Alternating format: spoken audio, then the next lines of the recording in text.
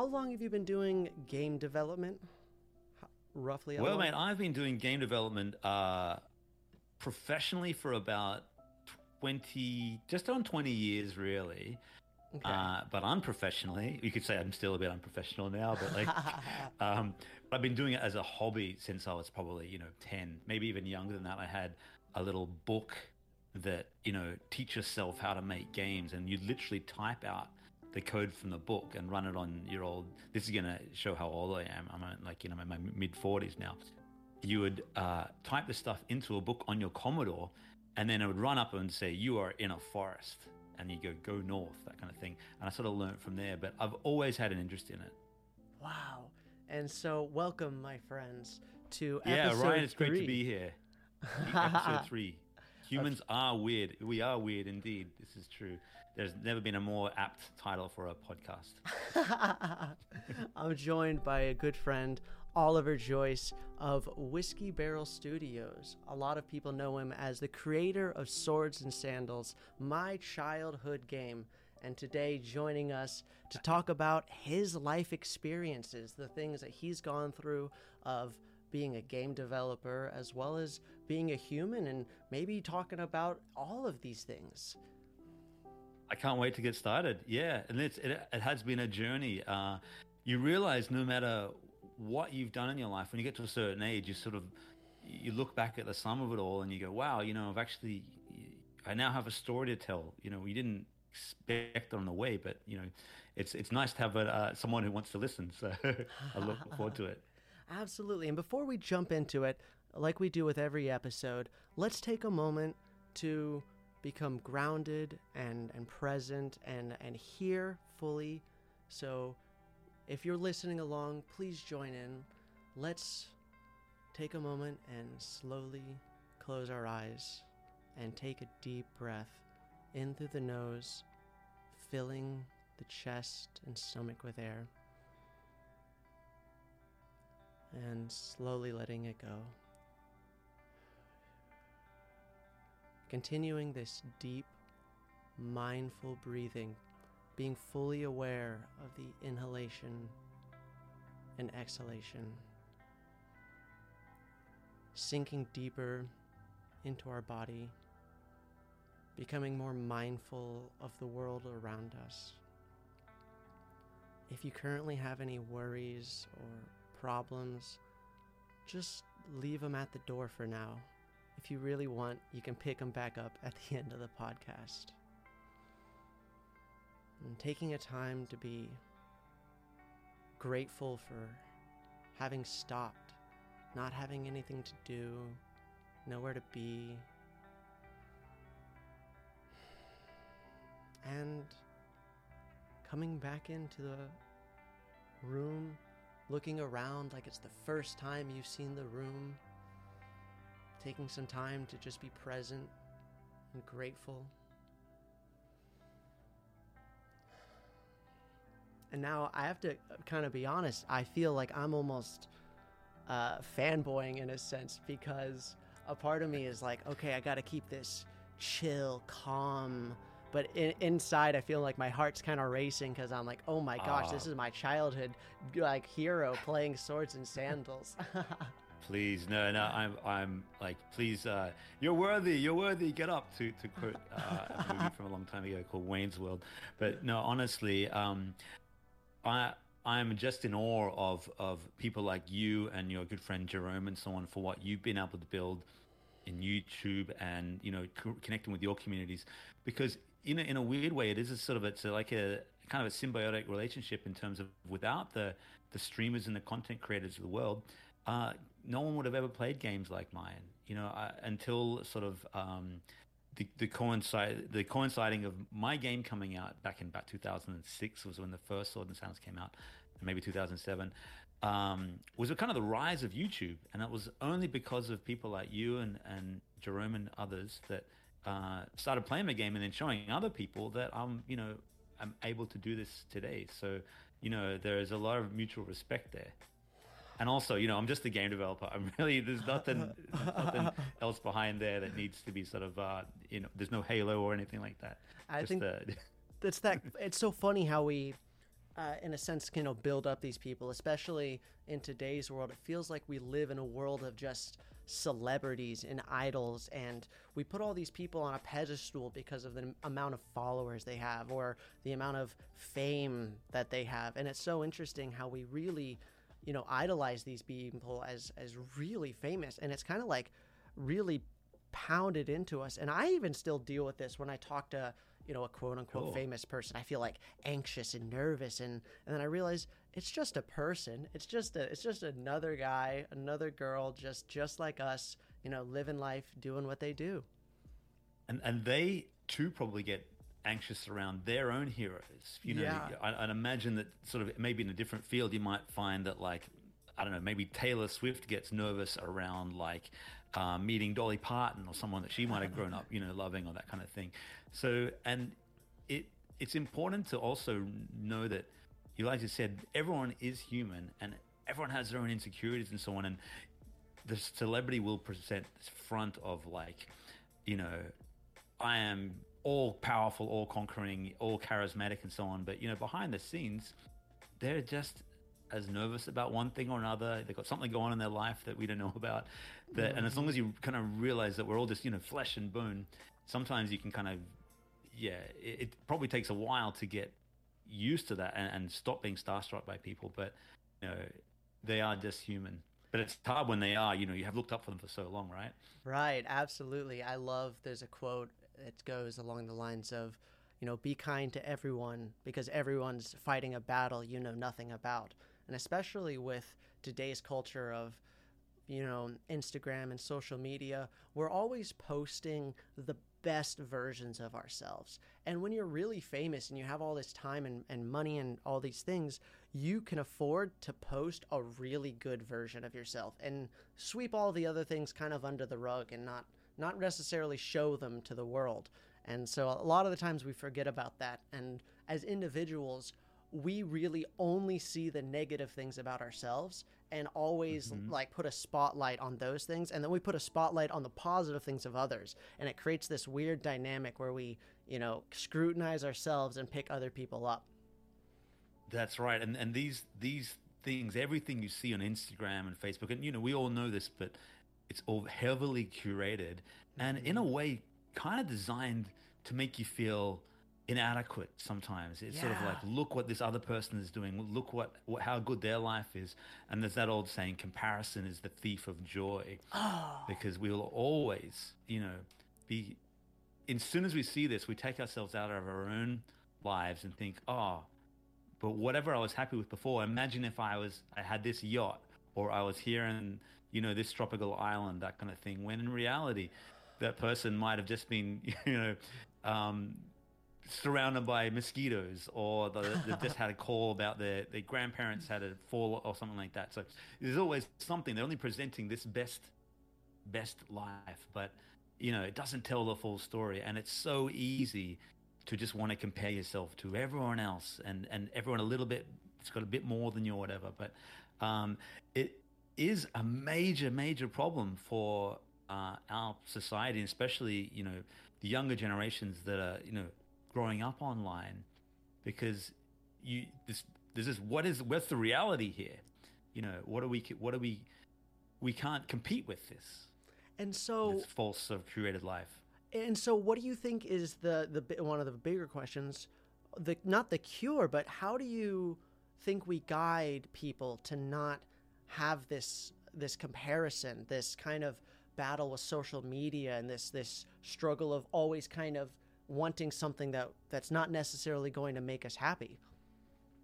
Yeah, it's a great question, and I don't really have an answer, except I think because it's unrealistic to say just get off social media and delete your accounts and so on, because there is also a lot to be gained from the connection and the experiences that you can get from being connected to people from all around the world and being introduced to new places and sites and things that you wouldn't normally see. I guess you just have to kind of, as you say, that first quote of, you don't know what someone else is going through. Always be aware that like what I'm looking at is not 100% the reality. And also like, I can create my own memories, and, I can look at this and go, well, that's cool. I would like to have that, but how realistic is that? Um, yeah, it's a very tricky one Yeah. because as we go through life now, everything is documented either by you Yeah. or by someone else. So it's really hard to unplug from all that. And so, how is it? I guess since you're part of the older generation, it's not really something that you've kind of had to grow up with. Oh But man. have you had any experiences with this yourself, with this kind of comparison? Because I know Well, you talk about game development, and that's what you do. Do you find yourselves comparing yourselves to other game developers and the creations and processes that you do? yeah, and this will sort of touch upon this as we go through the podcast today. Um, I am always, and I don't want to do it, but I'm always comparing myself to other game developers and also to a standard that is very hard to live up to. And it's almost like, um, in a funny way, I sometimes think of myself like, imagine like, and this is again going to show my age. There was a singer in the 90s called Vanilla Ice who had a song called Ice Ice Baby, right? In the early 90s, okay? And he never did anything else and or of note, like he did a few other Ninja Turtle songs, but so this guy, for anything else he does, people are going to go, "Oh, you're the guy that did Ice Ice Baby," and there's thousands of one-hit wonder examples of this, and I often feel like I'll ever be known as, "Oh, you're the guy that made Swords and Sandals." If anyone knows who I am at all, that's what they'll know me for, and that can be a good thing, but it also makes it difficult to kind of try and branch out and do something else. So whenever I try to make a new game or branch out and do something else, I'm constantly feel like I'm competing with this version of myself that did that, and or like maybe you're only ever good at doing one thing, and so Yeah. I'm still feeling this inferiority of like, could you ever do anything else? Can lightning strike twice kind of thing? And I'm going through that right now, and so I do feel a real sense of. And you talk about other game developers as well. I always see on Twitter and so on other successful games made by indie developers and so on. And I kind of go, oh wow, I'd love to be that guy. Or look at that acclaim that they've got, or look how many people are playing that, and you think, oh, what if I'd come up with that idea? But the reality is, for every person that has had a successful idea, there's 1,000 people that haven't. And so you have to be realistic about, your own successes, and also just, go easy on yourself, because, it's not the reality of game development is most of the time you're going to fail. Every now and again, someone will succeed, but I'm just going to feel like I'm just lucky to be still doing it now after all this Yeah, time. I kind of resonate with that in a certain sense and kind of understand what you're saying, especially with, I do balloons content. And so I always go, I'm the guy who does balloons videos. And so Yeah. I never could really get out of it. If I wanted to, I think I could really push it, but it's kind of like, well, if I'm known for this, why should I should kind of keep doing this. But I kind of love to talk about the fact that that's not who you're letting define you, because you're known for Swords and Sandals, but you don't want that to be your staple. You've kind of talked about this previously on Express This, and you're working to build a new game, right? A new thing that you're working on that we've kind of talked about.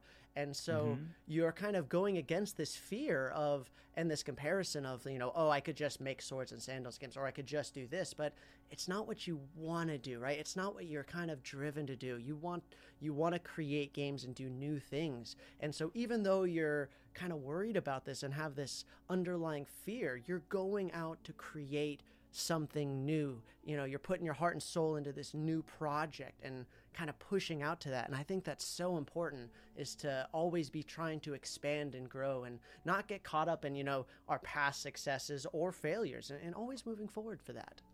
You totally have to do that, and that's a great way of putting it. You can't sort of just rest on the laurels of the past, because then you'll stagnate, and then you too will get sort of resentful of what you did in the past and trying to live up to that. But almost stepping sideways, as I've done this year, and try to, so I've built like literally about 9 or 10 different Swords and Sandals games and spin-offs and remakes, and it's over nearly 20 years, probably a little bit less than 20, maybe 15 years, but it's a lot of time to spend on one thing.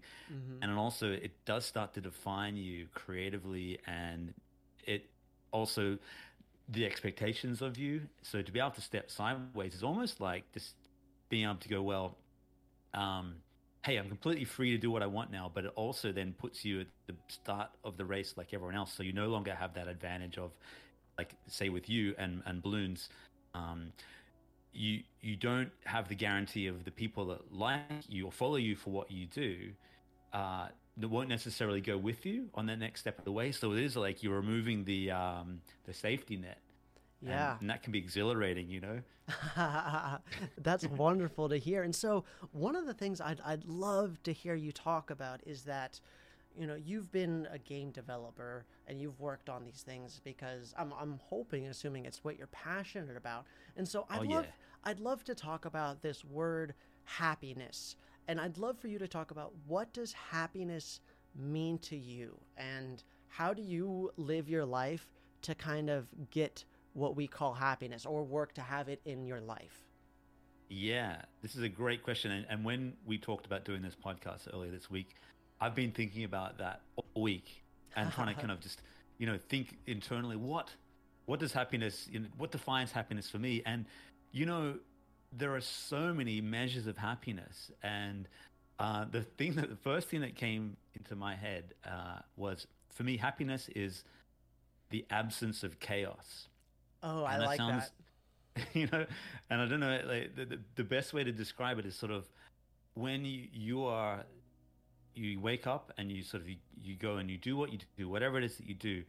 If you don't have those random spanners that come in, like, okay, the car needs fixing, or all of a sudden I've got a sore leg, or or something way more major than that, or some kind of unpredictable element, uh, that takes you out of that reverie of, like, oh, I'm just going about my business. And that can be mistaken for sort of just, you can be just content and not super happy, but you only realize that you're unhappy when something like that happens. Mm-hmm. So for me, it's taken a long time to truly be content in the day-to-day minutia of my life, and allow the little things along the way that make up a happy day. So this you can kind of and please stop me if I'm rambling here. So or just interject when you want to. But I feel like with happiness is sort of, you can divide it into sort of little states of happiness, and then that add up to greater states of happiness. And the little things like, okay, walking up the road to get a coffee, and just taking that 10-15 minutes to sort of clear your head, and the little routine you have every day or every few days or whatever it is. Or for me as a parent, just hearing the sort of the kids laughing in the background as they are now, sort of they're off in another room. I got two young kids, or it might be on a professional level, hearing some feedback about one of my games that, hey, I really like this game or whatever, and they're all little kind of, it's like a little experience bar that goes up in a game term, and that adds up to moments of happiness that bring you general contentment. But it cannot it they are all sort of fairly fleeting, you know what I mean? And I Right. think a larger state of happiness has to come from being content with the steps you've done in your past to get to where you are, and knowing that although you could have done things differently, you are now where you are because of all the things you've done in the past. And if you try to think of, what could I have done differently to get here, that can make you unhappy. So as long as you can Yeah. try to kind of go, well, here I am. You can, and it's like I keep coming back to the word content and happiness. What's the difference, right? Being content in your life kind of eliminates the negative energy to a Mm-hmm. point. And as soon as you've eliminated the negative energy, you have more time to focus on the minutia of what makes you happy. And as Jerome was saying, like, often you think you can pursue goals to make you happy. And when I get this, I'll be happy. When I get 1 million subscribers on YouTube, I'll be happy. When I release a game that, makes me this much money, I'll be happy. Goals are good because they get you, motivated. But if your only measurement of happiness is when I reach this goal, I'll be happy, then you never get there. Yeah. You always have that, you know, that feeling of discontent. Absolutely. That's so well said. I think it's so important to have this contentment in your life, being appreciative of where you are now. And I love what you said, talking about like all of the things you've done, whether you call them good or bad, has put you where you are now. And that's so important, to people are always like, well, this could have been this way or that could have been that way. And it could have, but it didn't. And now we're here. And so there's times where we can find ourselves in a life situation that's not great. As you can say, the car might break down, or, we might be dealing with a family issue, or, we find ourselves in a position in life that we're not, we're kind of feel like we're stuck in. And, it brings this baggage, this heavy weight to it, this tightness in our chest, or these problems. And I think it's so important to be able to not wallow in them, but be able to move forward, but also be content while moving forward and working through the problems in our lives. Because as you said, there's always going to be something that comes to try to take this happiness. There's always going to be not problems, but situations and challenges we find ourselves in. Life is not an easy process. There's always going to be tests, challenges, roadblocks, bumps, and ways that kind of take us off the path of what we want to do. And I think it's important to see these and not let that take away from the joy of now, the joy of being where we are now, and be able to work through them while still being mindful and appreciative. Kind of like, as you said, taking that 10-minute walk to go get a coffee and clearing your head and just taking time to be. You're right. You're absolutely right. And you also touch upon a point there where you and I, and like I'm sort of speaking for myself, but hopefully for you, we're coming from a position in our lives right now of great contentment. And I would say for me, happiness. And I think I've probably never been happier, which has come from being where I am in my life. But often, a lot of the people maybe listening today may not be in that position. And in certain times in your life, you have these peaks and troughs, and you might be listening now and go, well, I'm not happy. And, I can't really be content in where I am right now because, it's not a matter of, just, being content with this because I'm in a pretty bad situation. There's that saying, it's always darkest before the dawn. Yeah. So you may be in a pretty dark situation right now, but know that things change and they can change for the better. So if things have been just going badly for you, things can and do turn around. Sometimes you need to intervene. Sometimes your luck changes and so on, but you do need to try and just snatch happiness where you can, even though it sounds ridiculous. If you're in a pretty dark time with your health or whatever reasons, try just for your own state of being. It's how they say, if you can't get out of bed in the morning, and everything feels too much, you just got to take it in tiny steps. Just put your clothes on, put your shoes on. And then if you can get out of bed and do that, then you can just do everything in 5-minute chunks of okay, if I just, clean my desk or something like that, or make the bed, then everything gets easier and easier. It's how do I eat an elephant one bite at a time? Yeah, absolutely. Yeah. I used to, not a long time ago, it was actually several years ago, I was in a not great place. I used to be a very depressed individual, and to the point where I couldn't really get out. I was that person who couldn't get out of bed in the morning. I was that person who, I wouldn't take showers and during the day. There was times where I would be in that position where I just couldn't bring myself to do things. And it was so interesting because it's a catch-22 where it's me not doing those things is what made me feel so bad. And I felt so bad because I wasn't doing those things. And it was this cycle. But as you said so wonderfully, it's one bite at a time. It's, just get out of bed. And then, maybe you can't do all of these things, but you do them in small increments. My dad has a great saying that he talks about, and he says, life is all about tolerations. And we have things in our life that we tolerate. And so, Mm-hmm. for example, having a dirty room, you tolerate. Every time you walk in, you see this dirty room and you tolerate it. Having dirty dishes, having uh, emails that you haven't responded to, a test that you need to do work. So we have all these things that we need to do and we tolerate it. And we get to a point in our life where we have so many things that we've let build up that it swallows us and we feel so trapped and helpless. And we have all these things. And the way you break out of that is by doing the little things that you can when they're presented to you. When you walk in and you see there's just a mess, just take 5 minutes to tidy it up. And then you will be amazed as you slowly go through your life and remove these tolerations that you find yourself living in a much more, peaceful and calm environment. And one thing you also said, where it's always darkest just before dawn. Whenever you're doing something in life, you always, especially when it comes to learning, but anything in life always goes through 4 stages. And you can apply this to anything: learning, a relationship, a new skill, anything at all. It starts in the very beginning with high enthusiasm and low skill. So you're really excited about it, but you don't know anything about it.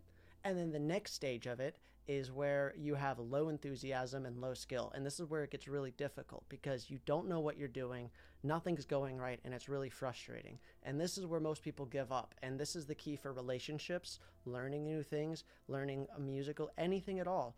And then if you push through that, and where it gets real, because you feel like, I can't do it, it's not going to work, I'm not good at it, all of these negative thoughts and emotions, if you push through that, then you start to get you still have low enthusiasm, but now you're starting to get more skill. And then you get through the other side where you now have high enthusiasm and high skill. And that's so important to keep that in mind. Whenever you're doing something and it feels really, really hard, that's because the boulder is at the very top of the hill and you're about to push it over the hill and it's going to roll down on the other side. Ah, that's so well said. That's absolutely true. And like you said, you do go through these 4 stages, and very easy to quit on that second stage of low enthusiasm and low knowledge. And it's not just with, like, say right now, you're learning the piano or you want to learn the piano. It's there in the background, sort of like, almost taunting you. You love the sound of the piano, and you can recognize the sound of a great pianist and how they can express themselves through music and not through words. But you don't know how to get there. Yeah. And you know, but you kind of don't know if you can do it.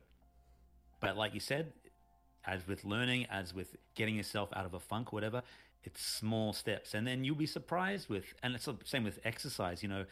I can't run 5 kilometers. So I go, I walk for a bit and I run for a bit. And then the next day I go a little bit further and a little bit further. And all of a sudden my lung capacity is a bit better. And then you didn't even realize, but your body adjusts and your mind adjusts, and then all of a sudden you're running 5 kilometers, or you're playing, chopsticks on the piano. Then that chopsticks turns into like Moonlight Sonata or whatever it is, and it's all a series of small steps. So my oldest boy is Isaac is 5, and he is a good drawer, but he gets very frustrated with himself when he can't draw perfectly. And then I'm also an artist, and so I draw. And then he goes, "Why can't I draw like you?" And I said, "Well, the only reason I can draw like me is because I had to go through thousands of pieces of paper where I wasn't drawing like this, where I was, making little mistakes and making little mistakes until I wasn't making the mistakes." And I always say with drawing, especially, there's no real mistakes. It's all just, learnings and happy accidents and so on that you learn from. So everybody wants to be good at something, or, happier, or, better, or whatever it is. But that doesn't happen without putting in the work and the small steps along the way. And as long as you just don't try to tackle it at once, but if you can just do a little bit and build good habits every day, you can apply this to anything. Good habits every day. The best habit is consistency, even if you're only doing a little bit. And I struggle. I mean, it's really easier to sort of preach this and say this, but I'm good at that in some respects. And then in other things, I'm useless at it. So with game development, I've gotten. I'm sure you're the same way. You're disciplined at one thing, but then another thing you let out the window. Mm-hmm. Absolutely. I that definitely hits me. real hard. And I think it's really important to find that discipline in our lives, to apply that small step to everything we do in our life, right? Because the journey of 1,000 steps begins with just the first one, right? Yeah, I love that one. And you have to be able to take one step every day, right? And Hmm. if just one step, just a little bit of growth, because then you get to look back in a year and you go, wow, like look at how far I've come. Look at how the distance I've been able to go with this. It's so absolutely crucial, I think. And so I'd love to kind of talk about, we're kind of going about this, but that always taking that one step extra, because you're doing this thing that it requires that, right? This game development, working for yourself. And how do you kind of, how do I put this? Get started with that. Like if you have this big project, right? How do you get started on a huge project of like a game, right? Or if you want to do something in your life, for example, like mastering a piano or learning a skill, what are the steps that you take? Like I know it's one little ones, Yeah. but like how do you structureize like creating a massive vision? Great question. And I think this can, like I said, it can apply to anything, and it can be like learning a daunting new hobby, like learning piano and so on. What I like to do is I'll often get inspired by something and go, oh, I want to be good at this, or I'm going to build this game about this. If you then go out straight away and buy all the tools you need and the best gear, and or you write up all this stuff about it that day, sometimes you're too caught up in the moment. You need to kind of let it sit and simmer at least for a week or 2 weeks and see if you still want to do it. Because I'll often have these, especially with games, and I'm probably games are especially anything that is a creative pursuit that takes a long time to make, be it a long book or a movie or whatever it is. Um, you have to kind of be prepared to be committed for a long time. So you have to kind of know, is this idea still going to be fun to meet in 2 weeks or 3 weeks? So often what I'll do is I'll kind of go, come up with an idea, write it down, and then 2 weeks later, another idea comes on. And it's very easy to, and a lot of game developers especially will go, oh, okay, now I want to do this. And they'll pivot from there to here and leave a trail of unfinished projects in their Mm-hmm. wake. But if you come up with an idea and you stick with it, and then it still sounds good to you in a few months or even longer, that means you're probably going to be passionate about it. So the idea is the key at the beginning. But then, as they say, everyone is an ideas man. So, the implementation of the idea, the for me, I don't find it challenging anymore to sit down for a big project because I've done it a long time. So I kind of know that um, I can do them because I've done it before. So uh, the reassurance just comes from you trust in yourself that yep, I've already done this before. But if you've never done a big project before, uh, perhaps probably shrink it, make it smaller. Start smaller. But then having, I don't know, everyone says that, but then by the other hand, it's like some of the great successes are people that just ignored all that advice and went big, and their first project was just this crazy big thing that no one ever thought of, and they killed themselves to do it. But then it kind of, blew up like a Stardew Valley or something. Where I'm not sure if you know the story behind that, but it's kind of quite a famous game success story. That's that farming game where there was a developer called Eric Barone, and he built this game over years and years and years. But he worked nights and weekends and had a day job, and his wife was supporting him, helping to basically turn the lights on. And this project was way bigger than he had ever done before. He did all the art, all the music, and everything. And all this time, he's thinking, "Gee, have I bitten off too much?" But then, a few years later, it came out, and then now he never has to do anything else again. But if he'd sort of listened to the sort of like the inner voice saying, "This is too much for you. You can't do this," he probably would have built something a lot smaller and a lot less successful. So you have to go big and believe in yourself, which can lead to catastrophic failure. But you also have to be okay with catastrophic failure, as long as you realize that failure is okay. You can fail at Absolutely. something. That's I'm so glad you said that, because that brought me back to something that I wanted to bring up, which is the importance of being able to be the fool, to being the jester, because in order to become a master at something, you first have to be the fool. And so it's an evolution of archetypes or personalities per se. So anyone that was a master at something was once a fool at it. So it's very easy for us to look at people and say, wow, like a pianist, and be like, wow, they are amazing. Like, I could never be there. But they started by playing chopsticks too.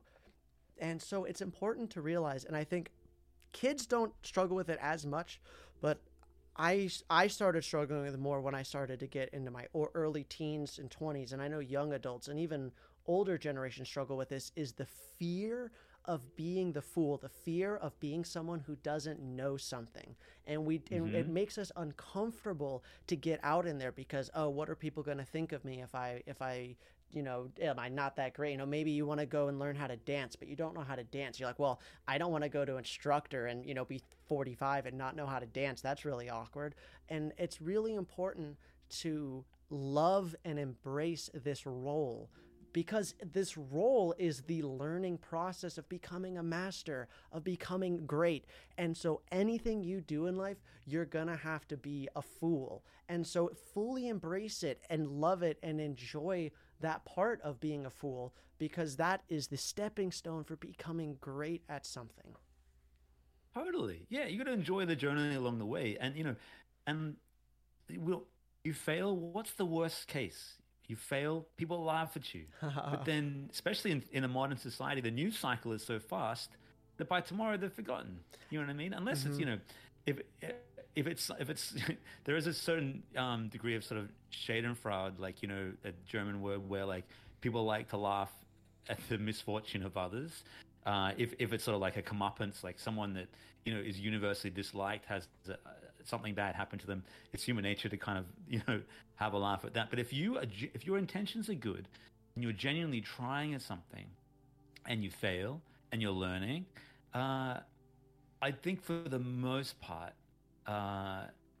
people not only are accepting of it, and even if there's laughter, I think people will generally be encouraging of it and kind of go, well, look, they had the guts to do it. They at least were out there, learning to dance, and often they'll look at, they go, gee, I wish I had that confidence. Yeah. Or that, look at them, they're not there yet, but they're trying.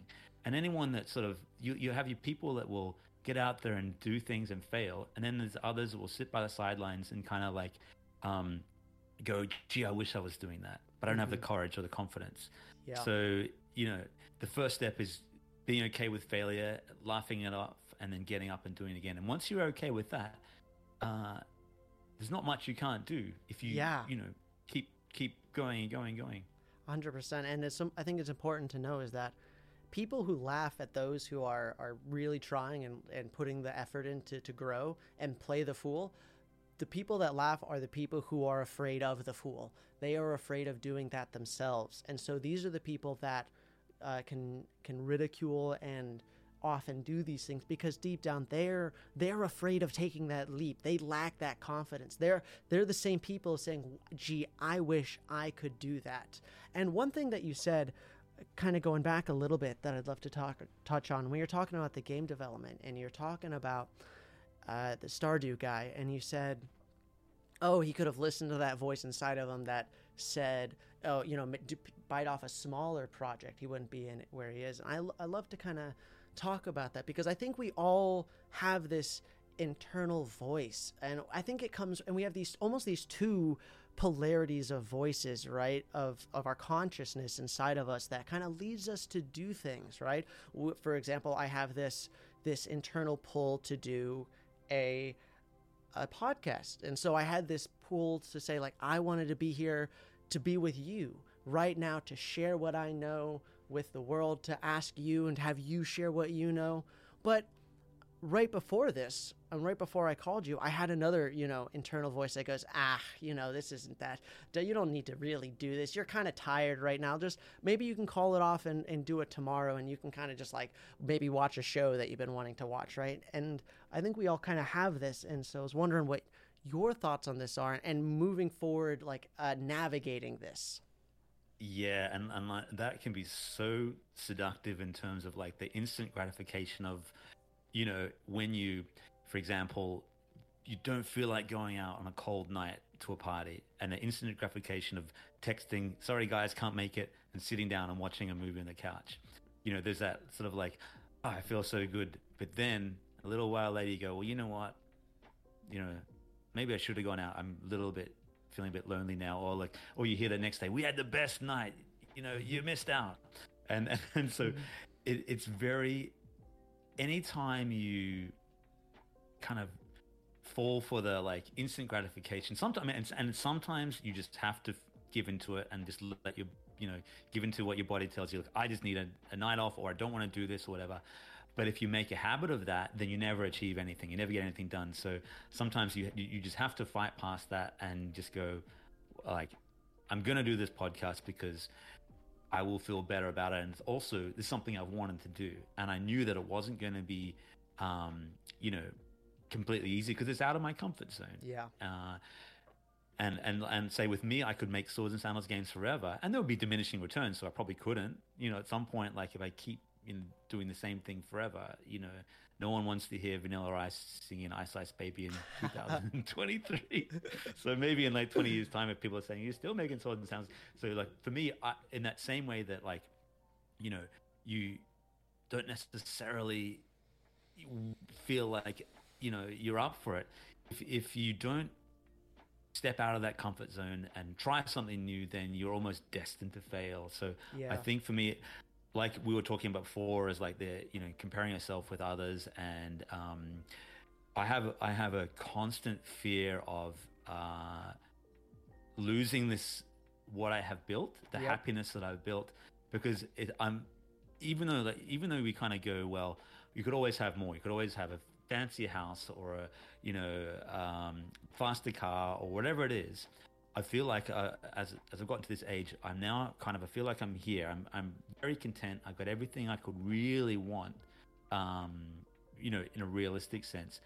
And now I'm having to fight to keep that. And so that's where the fear and often the motivation for me to keep going and to keep, I never stop making games in terms of I'll finish a game, might have a few days off, if that, then I'll start the next one because I feel that if I don't keep swimming, I'll drown, Yeah. you know? Because I think with this, in the world that we live in, right, if you become stagnant and you don't move, you sink. And I think that's, life is like a river that's always flowing.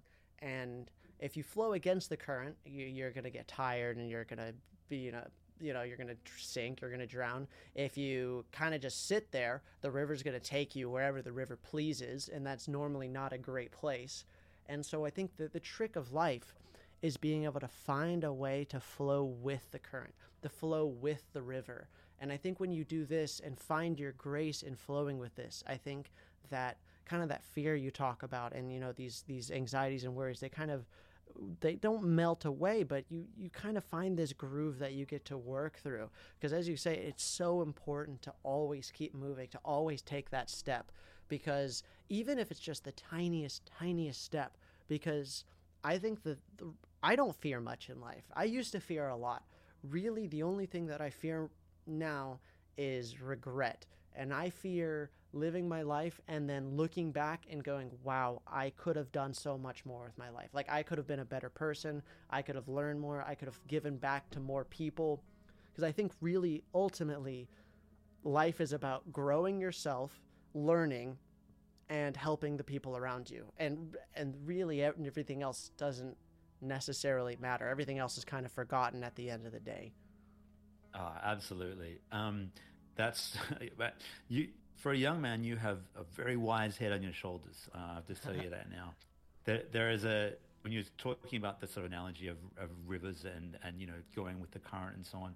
There's an old saying, and I don't know, it's a Chinese philosopher or something, someone, a Roman or someone, but it says something like, and I'm going to paraphrase it, but it says, look for the swirling waters, because there, put your hand in, that's where the fish are. You know what I mean? So if the water is calm and there's no fish. But if you really want something, go for that turbulence. Not to say, jump into a raging current, but sometimes you have to put yourself out there and not live with regret. Um, one of the things that I have struggled with over the years in terms of happiness and contentment and so on is um, being nostalgic about the past and Mm-hmm. where I was in the past and kind of thinking, well, I regret not doing this or not doing that longer and so on. But you know, I've seen in my wife the other night and it's fun to kind of have like, wouldn't it have been cool if I'd done this, or sort of be a little um you know role play what you could have done, if I'd lived in this other city longer, or made this decision or that decision. But as we touched on earlier, every decision you've made has taken you to where you are today. And nostalgia is something that, and I've made a currency of nostalgia in terms of like the reason I can still sit here today, and my job is to make my games based on the nostalgic love of these games from my audience. So it has been good, but nostalgia is also. Here's a funny thing, Ryan. Um, Nostalgia is a combination of two Greek words, right? And it's nostos and algos. And nostos means homecoming, and algos means pain. So it's almost like a return to a wistful return to a painful place. And it sounds weird to think of nostalgia being painful, but you nostalgia can be a wonderful thing, but too much of it means you're sort of trying to wallow in the past and trying to get Yeah. to back to a place where you can never go. Yeah. And if you try to live in the past, then you miss out on the present. Yeah, absolutely. I think that's so very, very tricky is we all, as we grow up, as a kid, I just wanted to be an adult, and as an adult, I just want to be a kid. And it's so tricky as you get older. We have these nostalgias for the ways that we felt and the smells of our childhood home, smelling the fresh snow and pine cones and all of these things, take us back to a time where we didn't have all of these issues and problems and debts and mortgages and this freedom that we kind of want, right? Because I think freedom is the most like important thing, because without freedom we feel trapped and we feel Mm-hmm. constrained, and having that nostalgia that we kind of wallow in is as you said, it could be very tricky. It could be a very not dangerous thing, but I think it's so important to be now. That's why I think all of the main teachings of any real like spirituality is always talking about just being here and now, because if you're in the past, you're going to have what is called as depression, and if you're living in the future always worrying about that, you're going to have what is called anxiety. And there's no cure for either of the two except becoming here and now, coming back. And that's really the only cure for those two things. Yeah, absolutely. And being in the present is, like you say, it's the only way you can deal with those two things, because the future can be exciting, the past can be wonderful to remember, but you spend too long in one of those two places and you get lost. Yeah. There's a reason that like the Japanese love the cherry blossoms. The cherry blossom season that they have, this is very fleeting. It's only a few weeks a year in March. It is because it one of the reasons it's beautiful. You have these beautiful blossoms all through the city and the country. But one of the reasons is it makes them appreciate being in the present, because Yeah. these things don't last for long, and it brings them back to the present. And at some point you get older and you kind of go, wow, those were the good old days. The days we're in now, and they're the good old days. So you try and have to like just appreciate where you are now, and the friends you have now, and especially while you're relatively young, the body you have, Yeah. the miracle of the human body, and the fact that we can do all these things, and the unlimited potential you have to learn piano, or go anywhere in the world, within reason, but like the infinite possibility we have. Yeah, there's so much that we can do in our life and experience now, that it's so important to be here and to be now. And that's why, in a weird way, depression and anxiety are very helpful. They're very, very important, because they're reminders that, hey, come back to now, come back to being here, because right now is the good old days, and you can make them the good old days. And so taking time to be mindful and to be present of, going on a walk or taking time to look at flowers, smell the roses as you go by, is so, so important, because we live our lives always not here. When it's so crazy how much we don't listen. We'll go through our days. If you really pay attention as you go through your day, you'll realize you're not really here. For example, you might be, walking to the kitchen, and instead of just walking to the kitchen, you're going, oh, I'm going to eat this out of the fridge, and I'm going to drink this, and then afterwards I'm going to go watch a TV show, and then all of a sudden the day's over. And you spent the whole day either thinking about the past or worrying about the future or planning for it, and you were never really in the present moment doing what you are doing. And it's really a tragic thing that most people kind of live their lives never really engaging in the now. Absolutely. The beginning of the podcast, when you did the breathing exercises and the mindfulness, my wife is a big practitioner of mindfulness, and it's something that I have wanted to get into, and I haven't tried very hard. I got to the second stage where it was like, low knowledge, low skill kind of thing, and then low enthusiasm. But I can see how important that is, because even at the beginning when I was doing that, I don't know, you might be able to see it on the video, but my eyes are sort of like, you got that REM state where like a million things are still going through my head, and it's very hard for everybody. Maybe it is for everybody. I find it really hard to just let that go and be in the moment and just literally try smelling a flower. That smell amazing. But it's those actions that, calm your mind and not thinking about what I want to get for food, all these different things. Just be aware of these steps, of your breathing and so on. And I, without being any good at it, I would recommend trying mindfulness to anyone. Absolutely.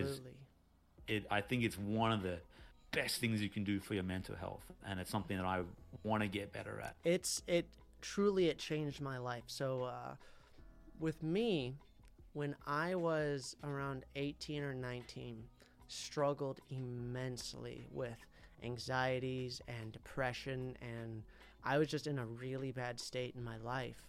And I was going to therapy, and I was told that I had chronic depression, and I was going to be this because of a chemical imbalance in my brain, and I was going to be depressed for the rest of my life, and that I needed to take medication. And that's what he told me. And I rejected that notion and said I didn't want to do that. And I really dove into the world of mindfulness. So I dove into meditation and more of to calm my mind, because it was always racing. And I experienced the same things that you talked about, because mindfulness at the beginning, it's kind of like going to the gym, but for your mind. When you first go to the gym, your muscles are weak and everything's really difficult. Push-ups are really hard, and you can't really do anything. And the next day you're just sore and everything's just awful. But if you go for, a couple of weeks, you'll realize you'll start getting stronger. And it's the same for mindfulness, where the way you calm a mind is you can't think to yourself, I'm going to calm my mind, because you're using the mind to calm the mind, and it's just going to go around in circles. It's like a dog chasing its own tail. The mind is like a lake inside of our body. And of course, the way you calm water is just by leaving it be. And so the practice of mindfulness and meditation isn't to do anything. It's to listen. It's to sit and just watch your mind, and to watch your body, and to just be aware of it. And it'll be kind of like a child, where you'll be sitting there meditating, and like all of a sudden you're thinking about something. Oh, what am I going to do? And you go, no. We're coming back to watching the breath or looking at a candle. And then it goes away. No. You bring it back calmly, without judgment, like a monkey or a little child running around, and you keep bringing it back. And eventually it kind of just gets bored and gives up. And most of our lives, our mind like runs us. Our mind is always doing things. And we can actually gain control of our mind, of our thoughts. We can learn to calm and silence it through the act of just, I don't want to use like the words meditation and mindfulness because I feel like, there's so much new age that's used, but it's just an act of listening, of taking time to sit down and just listen to your body, to your emotions, and to your mind. So true. And for those who kind of think, well, my mind is racing all the time, those are the ones that you need it the most. Some people say, I could never do that because my mind is always active. And I have my own doubts in terms of, well, I cannot shut off my mind. But I've had little breakthroughs with it where I've gone, yeah, it is possible. And the positive change is remarkable. And it's just like the positive change you find going to a gym or going running or wherever it is. You like you spoke on an earlier podcast that if you were given one car for your whole life, you'd look after it, right?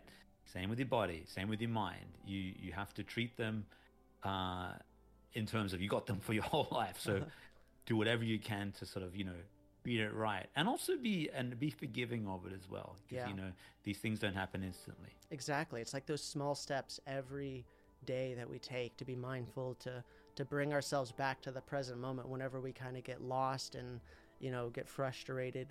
And, to those of you that have a crazy mind, for those of you that it's racing and running all of the time, and I've talked to people and I've experienced this myself. When you first start mindfulness, it almost feels like you become more anxious. You become more kind of stressed in a sense. And it's not necessarily that it makes you more of this. You are just simply becoming aware of what's always there. When you have a busy mind, it's kind of like static TV that's always running in the background, like a white noise, just a psh, but we become accustomed to tuning it out through social media, music, video games, TV shows, and things that we do to distract ourselves from our noisy mind. And the act of meditation kind of brings these things to the surface, and we acknowledge them and see them, and actually they start to go away. And so in the beginning, meditation's actually it can be very challenging and very difficult because it's bringing to the surface problems and mental activity we're not aware of all the time. But by being aware of it and noticing it and realizing it and seeing that, it then begins to kind of become more calm, and you're able to have that static turn off. And when you have a moment in your life where that static finally turns off and you get to experience what people call meditation, the place between thoughts, flow state, mindfulness. Flow state, yeah, I was going to say. It's your mind, you'll never, it clicks of what it's all about. And I think that's so important to live our lives to be working towards those. And it's obviously, worked for you, and you've basically been able to sort of counter, a medical diagnosis of like, you're going to need these pills and so on, and you're never going to get past this. To like, what, I don't accept that. I believe that, I can turn this around, and you've been able to. So, you're a testament to sort of the power of the mind and the power of also just not giving up on something, because I'm sure it wasn't easy in the beginning. And you've turned it around. Yeah, absolutely, my friend. Oliver, thank you so much for joining us today on this podcast. It's been an honor to be able to talk to you and hear your thoughts on life. It's been really wonderful, my friend. It's been a great pleasure, Ryan, and I wish you all the success. And humans are weird, and I look forward to hearing from more weird humans in the episodes to come. So, Oliver, before you go, a quick closing comment. If you were to sit yourself down with a younger version of you, maybe a 15, 16, or 20-year-old version of you, what would you say to them to give them advice into the world? Or what would you tell them to help them find what they're looking for? I mean, the flippant answer would be like, buy Bitcoin and then sell. No, but I mean, honestly, I feel like because I'm in the state now where I am, and everything's happy, I would just say have confidence that you're making the right decisions. And even if you're not, you're going to be okay. There's a cheesy old song by a guy called Rod Stewart, who's, in his 70s, 80s now. But there's a line from the song that says, lucky is believing you're lucky. Oh, Luck love is just that. believing you're lucky. So if you just kind of go, you know what, I can succeed. No one's telling me otherwise. And you don't always get there, but at least you'll enjoy the journey. And Yeah. that's what I think what I tell myself is don't worry too much about, the small failures along the way, because all you got to do is be a bit lucky and survive. And then, in 30 years time, you're going to be pretty happy. Even if I can't tell you how, you'll get there. Wonderful. Thank you so much, Oliver. And of course, my friends, stay weird.